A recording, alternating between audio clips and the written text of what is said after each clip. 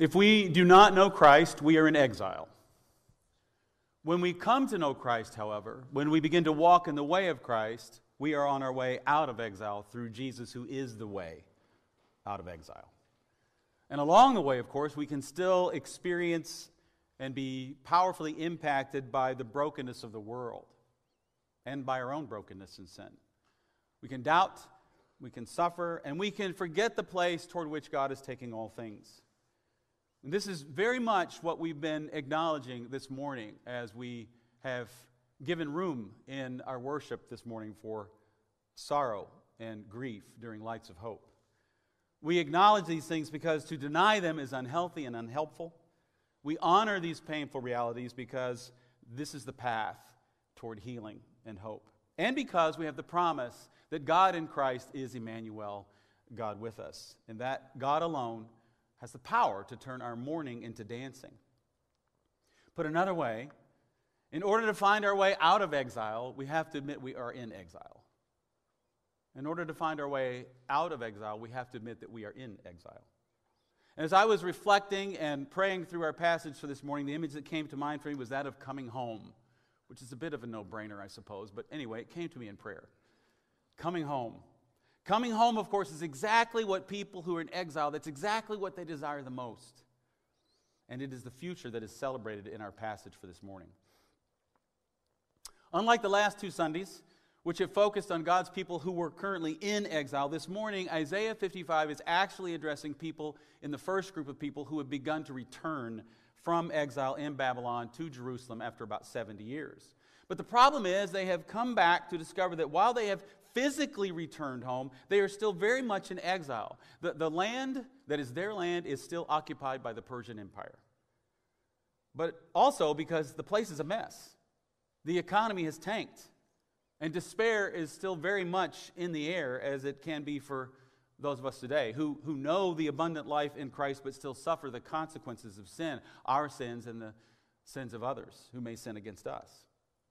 God, through Isaiah 55, speaks to his people, and he uses several verbs as invitations in this passage. Come, listen, see, seek, return. Verses 1 and 2. Come, all you who are thirsty, come to the waters. And you who have no money, come buy and eat. Come buy wine and milk without money and without cost. Why spend money on what is not bread and your labor on what is not satisfied? The detail that God's people could buy food without money, without cost, is welcome news for those who are returning to exile. As I said, the economy is a wreck. Most of them are rather poor.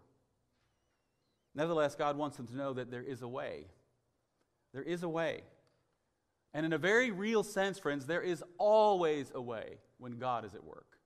There is always a way. It may not be the way you most want, but there is always a way. And then the invitation changes from come to listen. In other words, the way we are to feast on the richest of fare is by listening to God. The banquet itself is free of charge, but we do have to listen. We do have to pay attention to God. We do have to pull up a chair, sit down at the table, and eat.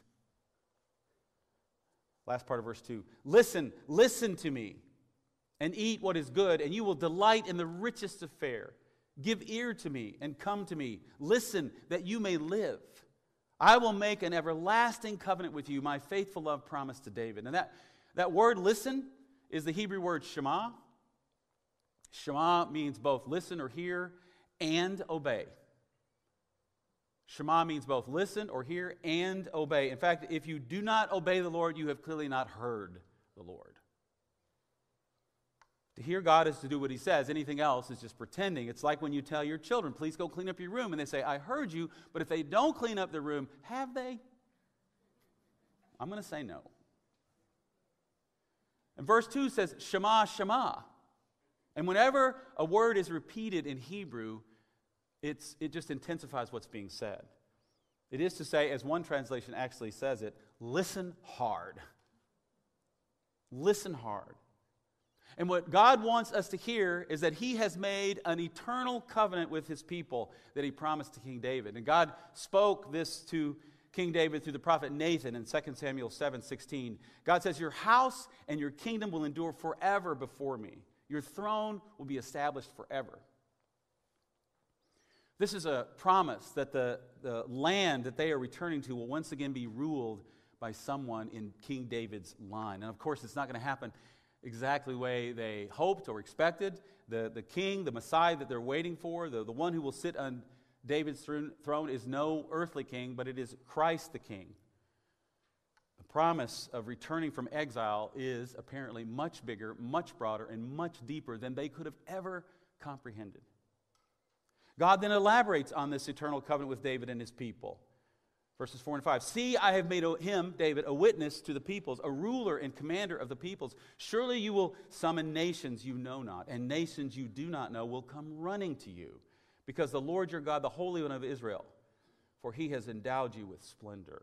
That word translated nations can also be translated Gentiles. And if you've been around Bible studies enough, you know that Gentiles for Jewish people were not exactly the most welcome people. And I would imagine that many, if not most, possibly even all of God's people who heard Isaiah's prophecy thought that God was saying that, and promising that a king in David's line was going to come and conquer the Gentiles and the nations. And that's why they will come to Israel, because Israel's king is above all other kings. But there is another message hidden here for us. As Ephesians chapter 2, verses 12 and 13 puts it, those Gentiles, those non-Jews were once separate from Christ, excluded from citizenship in Israel, and foreigners to the covenants of the promise, without hope and without God in the world. But now, those who were once far away, Paul says, those who were in exile, will be brought near by Christ, the one whose advent, whose arrival they were waiting for. And then Isaiah, it's almost like he takes the microphone away from God a minute, and Isaiah interprets the word of God. Isaiah is speaking now, not God. Isaiah is preaching. Verses 6 and 7. Seek the Lord while he may be found. Call on him while he is near. Let the wicked forsake their ways, and the unrighteous their thoughts. Let them turn to the Lord, and he will have mercy on them, and to our God, for he will freely pardon. Now is the time, Isaiah says. Don't let this opportunity pass you by. God is near. Turn away from your sin and know that when you do, God will freely pardon. God will freely pardon. God has always, always, always wanted to freely pardon his people. And that has never been more obvious and more true than in the life, death, and resurrection of Jesus, the King of Kings, the one who sits on David's throne. So when God's people turn from the sin, they will come home to God. You see, when exile is all about sin and brokenness, forgiveness is all about coming home. When exile is all about sin and brokenness, forgiveness is all about coming home.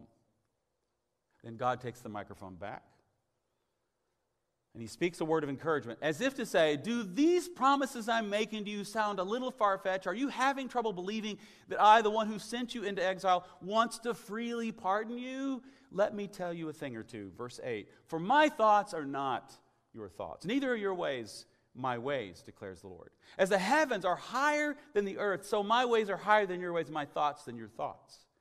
As the rain and the snow come down from heaven and do not return to it without watering the earth and making it bud and flourish, so that it yields seed for the sower and bread for the eater, so is my word that goes out from my mouth. It will not return to me empty, but will accomplish what I desire and achieve the purpose for which I sent it. God has spoken his word. God has made a promise. And while it is not a perfect correlation between the Hebrew in Isaiah 55 and the Greek in John chapter 1, it works really well in English. And it makes sense. Here, God says in Isaiah that his word will not return to him empty. It will accomplish what he desires. Later, John chapter 1, we are told, in the beginning was the Word, and the Word was with God, and the Word was God. He was with God in the beginning. Through him all things were made. Without him nothing was made that has been made. A bit later in chapter 1, verse 14, the Word became flesh and made his dwelling among us. We have seen his glory, the glory of the one and only Son who came from the Father, full of grace and truth.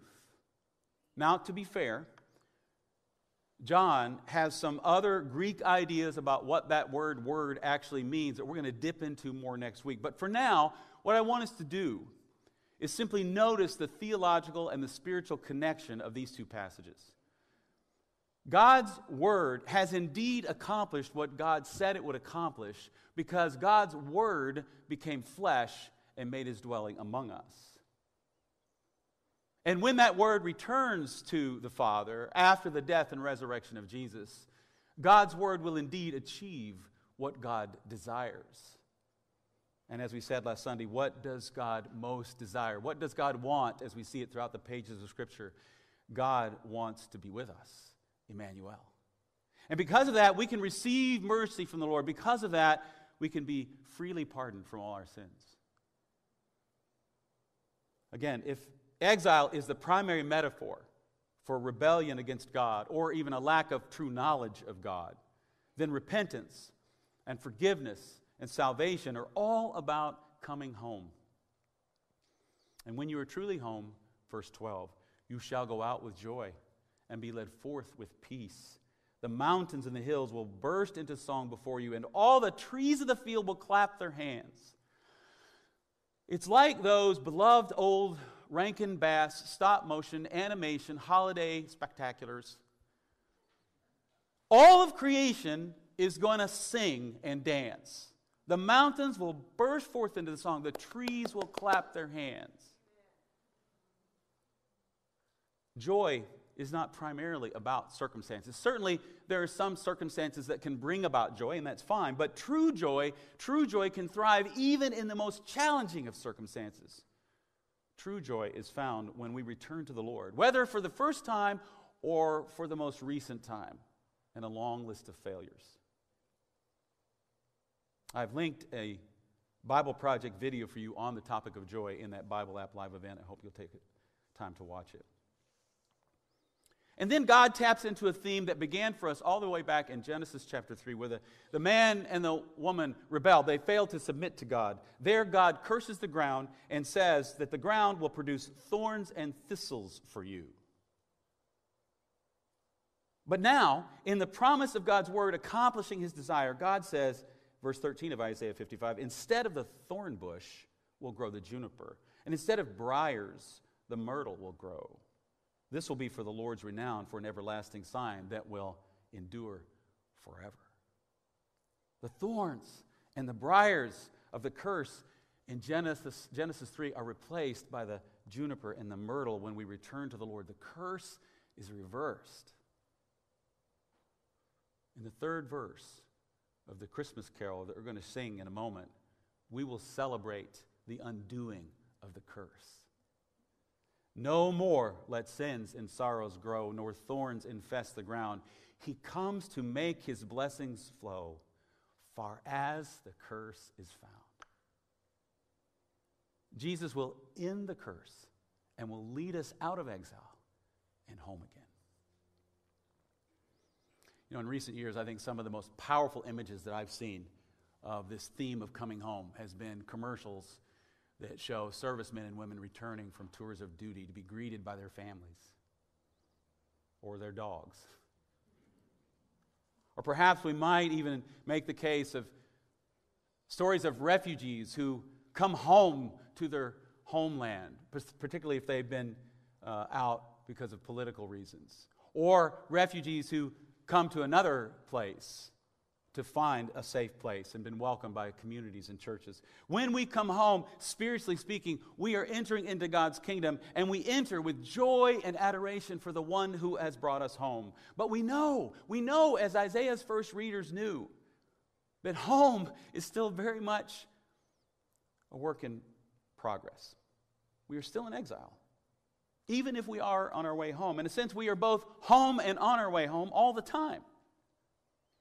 And so sometimes we still suffer. We still grieve. Knowing where we are headed, knowing that everything that we've experienced in this life is not all there is, knowing that our loving and gracious God has nothing but good planned for us, this can bring us great joy in the present, in the moment. And as we travel this road, as we give ourselves over to the work of the Holy Spirit and our transformation, our future joy can reach back and infuse our present day with joy, the joy of the future. It's the same way when we know that Christmas is coming, but it's not here yet. That joy can infuse us weeks before. Some of you all the way back to Halloween. I've seen it. We decorate, we celebrate, we sing, we throw parties long before Christmas arrives. Let us celebrate the truth of the coming and final kingdom of God in the same way. Let us go out with joy and be led forth with peace. Here, now, and always.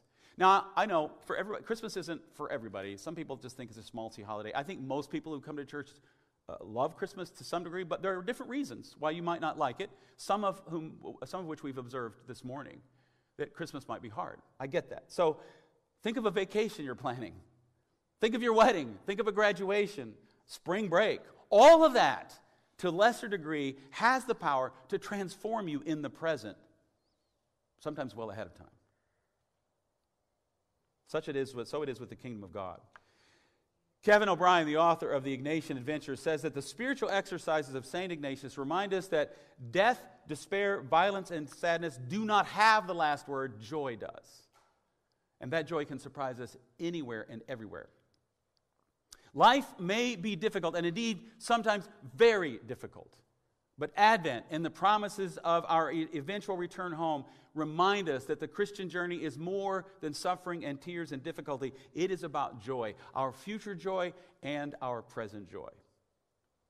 Later in the Gospel of John, Jesus sums it up this way, John 15:11. These things I have spoken to you, that my joy may be in you and that your joy may be full. And when does he say this?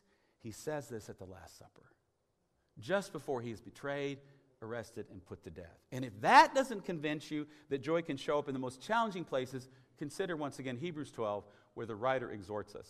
And let us run with perseverance the race marked out for us, fixing our eyes on Jesus, the pioneer and perfecter of faith. For the joy set before him, he endured the cross, scorning its shame, sat down at the right hand of the throne of God. Author and pastor Frederick Buechner once said this: joy is a mystery because it can happen anywhere, anytime, even under the most unpromising circumstances, even in the midst of suffering with tears in its eyes. That is true for Jesus, and that is true for us. There's a song I heard several years ago written by Matthew Perryman Jones. It's entitled Land of the Living. I don't know anything at all about the writer in terms of any faith he might have, but I recently listened to the album from which that song comes, and the whole thing is full of imagery of exile and coming out of exile. And it borrows heavily from the language of Scripture, particularly the Old Testament. And in the middle of the song, there is this picture of arriving at a destination. We made it alive. We are not alone. Kiss the ground and change your name. Every line has powerful meaning there. We made it alive. We are not alone. Kiss the ground and change your name.